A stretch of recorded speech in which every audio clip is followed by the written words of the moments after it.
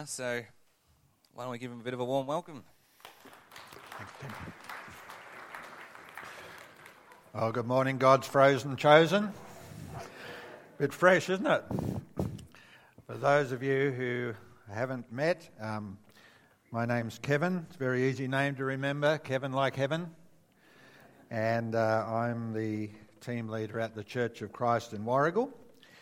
And so today I have the privilege of being here with you. So thank you for being here.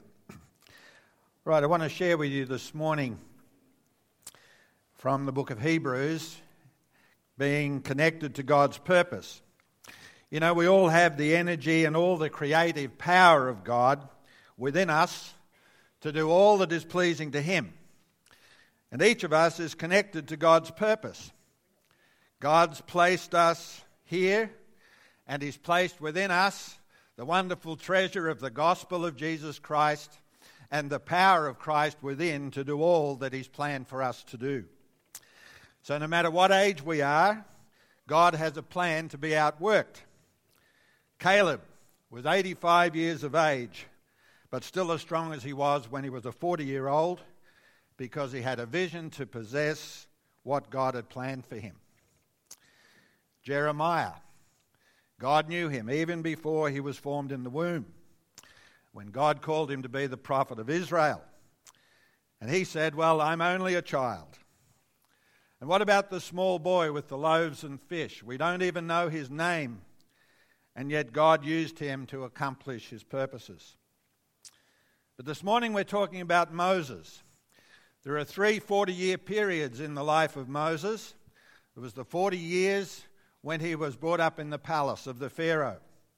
There were 40 years when he was in the desert, where he learned many things about God and about himself and about his future. And then there was the 40 years where he was the leader of Israel. But God planted a seed in Moses' life, and He protected that seed until it was fully developed. You and I are connected to the purposes of God, and He sees what is yet to be developed in them. But the choices that we make in life have a direct bearing on how that plan comes forth. So this morning we're looking at Hebrews chapter 11, the great faith chapter. But I want to start in verse 23. By faith, Moses' parents hid him for 3 months after he was born, because they saw that he was no ordinary child, and they were not afraid of the king's edict. By faith, Moses, when he had grown up, refused to be known as the son of Pharaoh's daughter. He chose to be mistreated along with the people of God rather than to enjoy the fleeting pleasures of sin. He regarded disgrace for the sake of Christ of greater value than all the treasures of Egypt, because he was looking ahead for his reward. Moses is described as no ordinary child, in the sense that he was set apart for the purposes of God.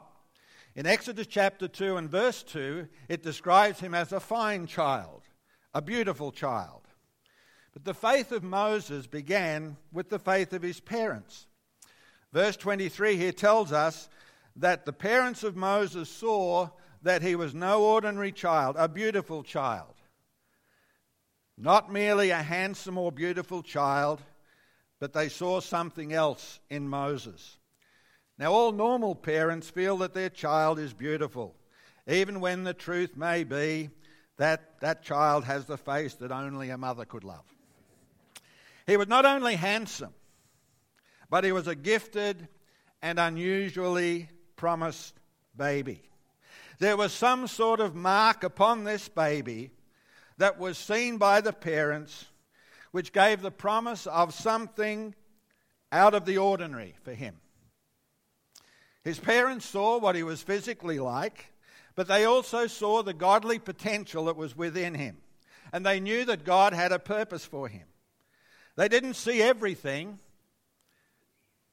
but they knew that somehow he was connected to God's purpose and so they hid him to prevent him from being killed.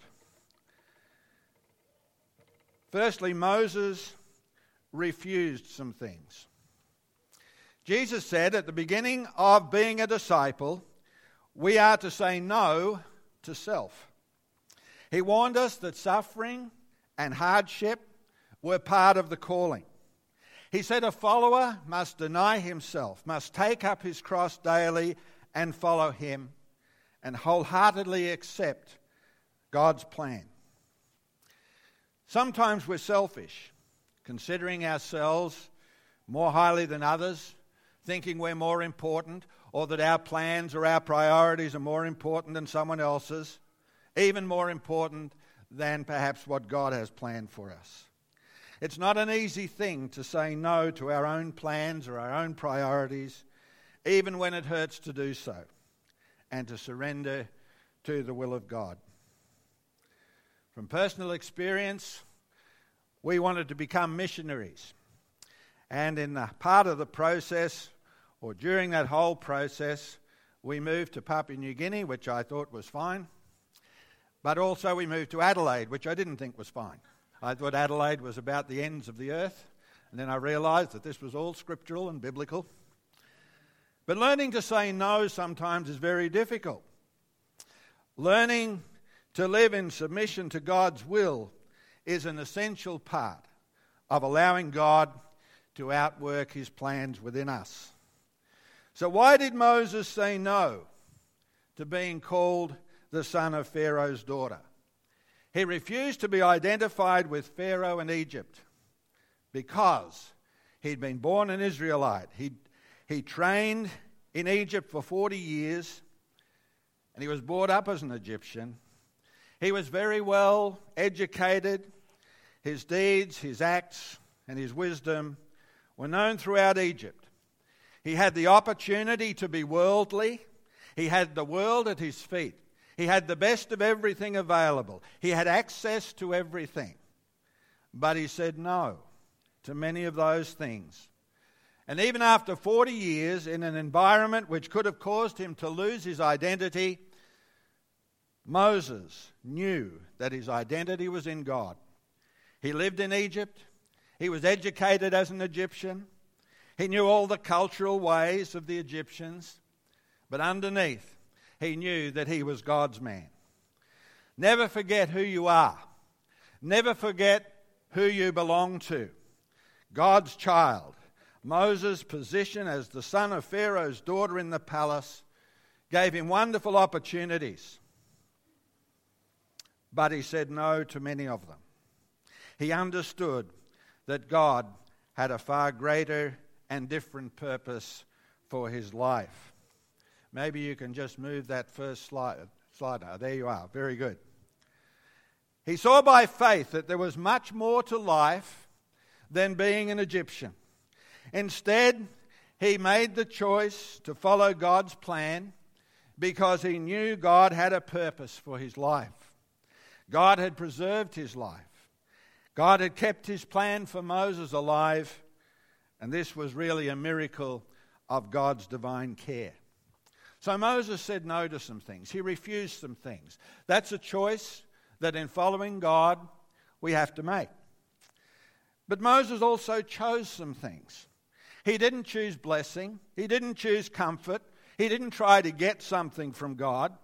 But he chose to suffer with the people of God rather than the pleasures of sin for a season.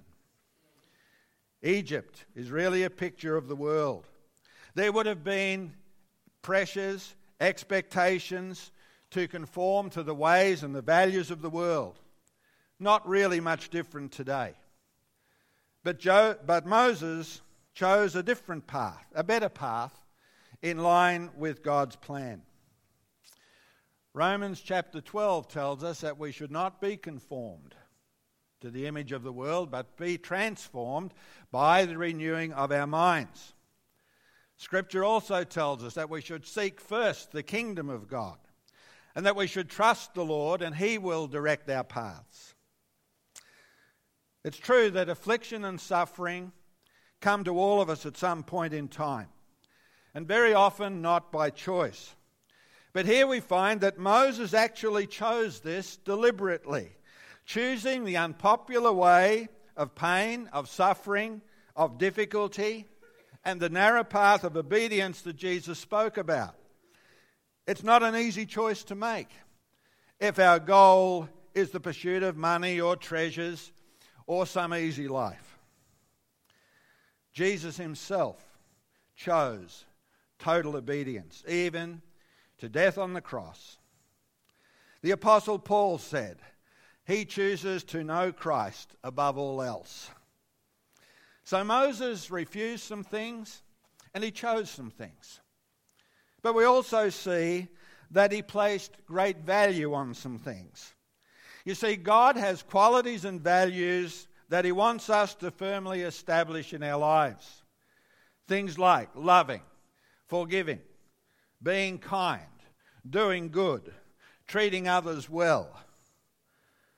It is true, though, that some people follow the values of this life, even in serving God.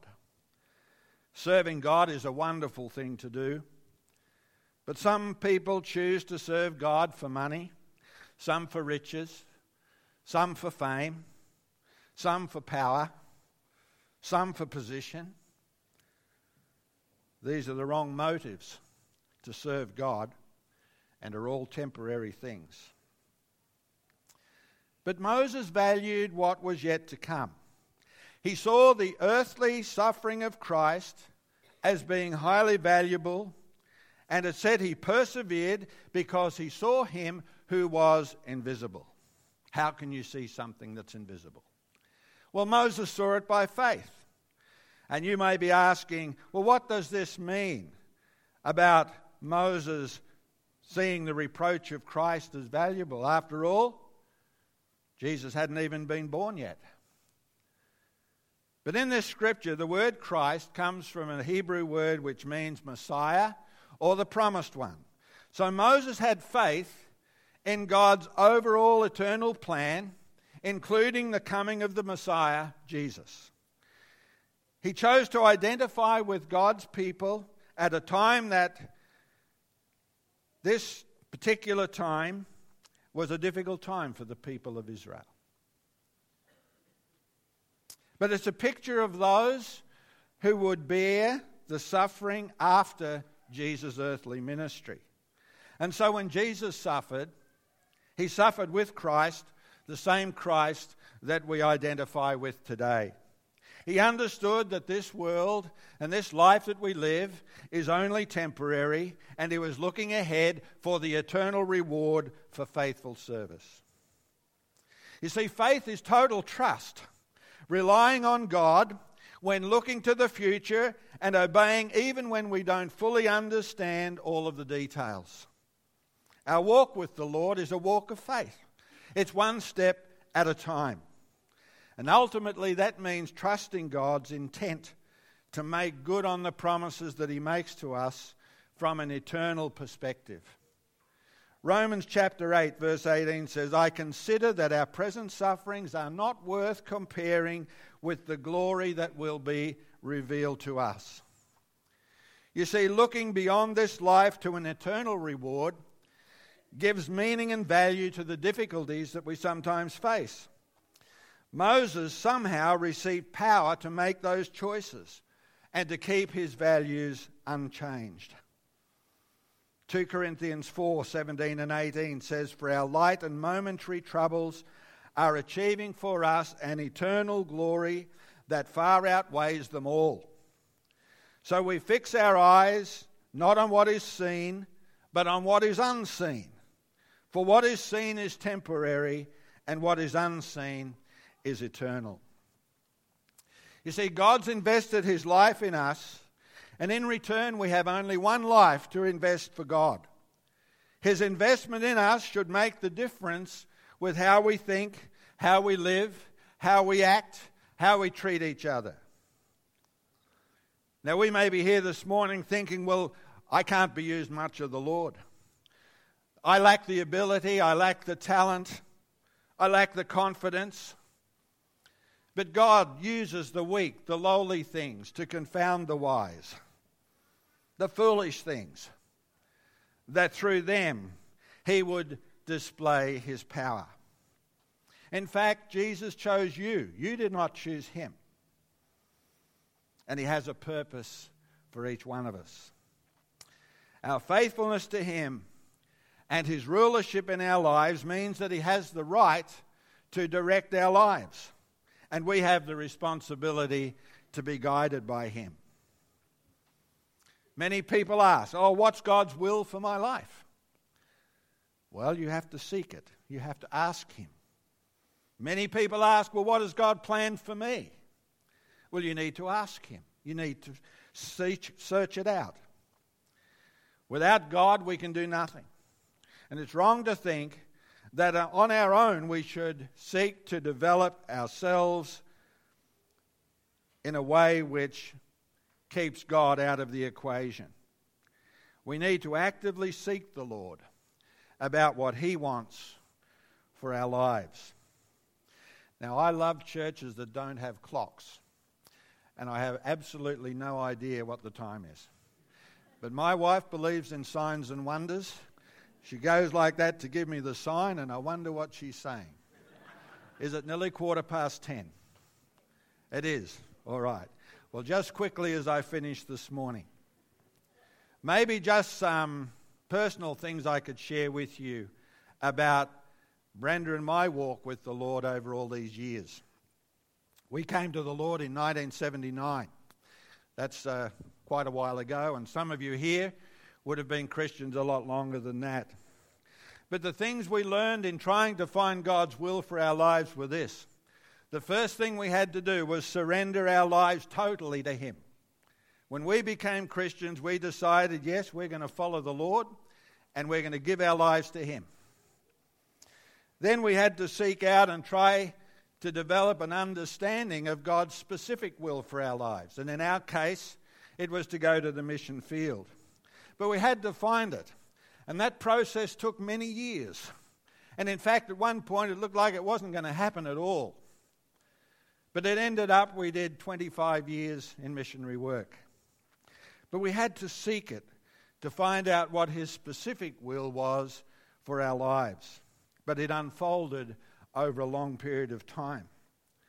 Then we had to take small faith steps, and God began to reveal his will. We began to feed whatever that call was in our life. Began to read books. We began to talk to missionaries. We began to really feed on that call. There were many choices we had to make. How did we really know the pathway that God has for us? Well, there are a number of things. There was the scripture which confirmed it. There were words of wisdom that were given to us. There was a thing called common sense. There were circumstances. There was God's timing. And there was the wise counsel of other people. These were all part of us seeking where and how God would use us. But in all of that, we maintained a deep desire to do what God wanted us to do. Even in coming back to Warragul after all those years, having absolutely no idea that we would be doing what we're doing today in ministry. But we always want to do what God wants. We had to learn to think big, because small thinking can be restrictive and can limit your vision. We had to be willing to break out of our comfort zone, which is not always easy. Being in a place where God could really speak into our hearts and lives just made us more passionate about serving God. We had to learn to look beyond ourselves, to get a bigger vision, to see the bigger plan of what God was doing.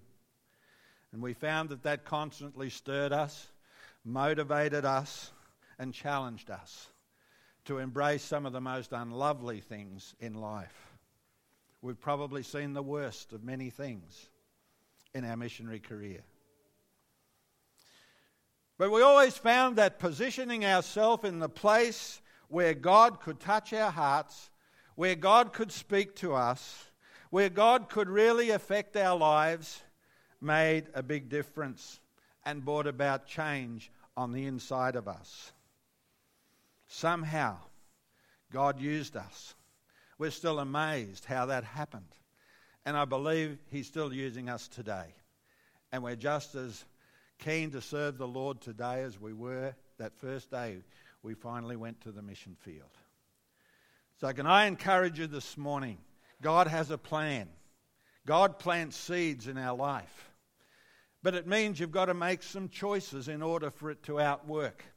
You might need to say no to some things. You might need to choose to do certain things and not others. But above all, you need to value the eternal things that God has for each of us. May God bless you this morning in Jesus' name. Amen. Thank you, Eleanor.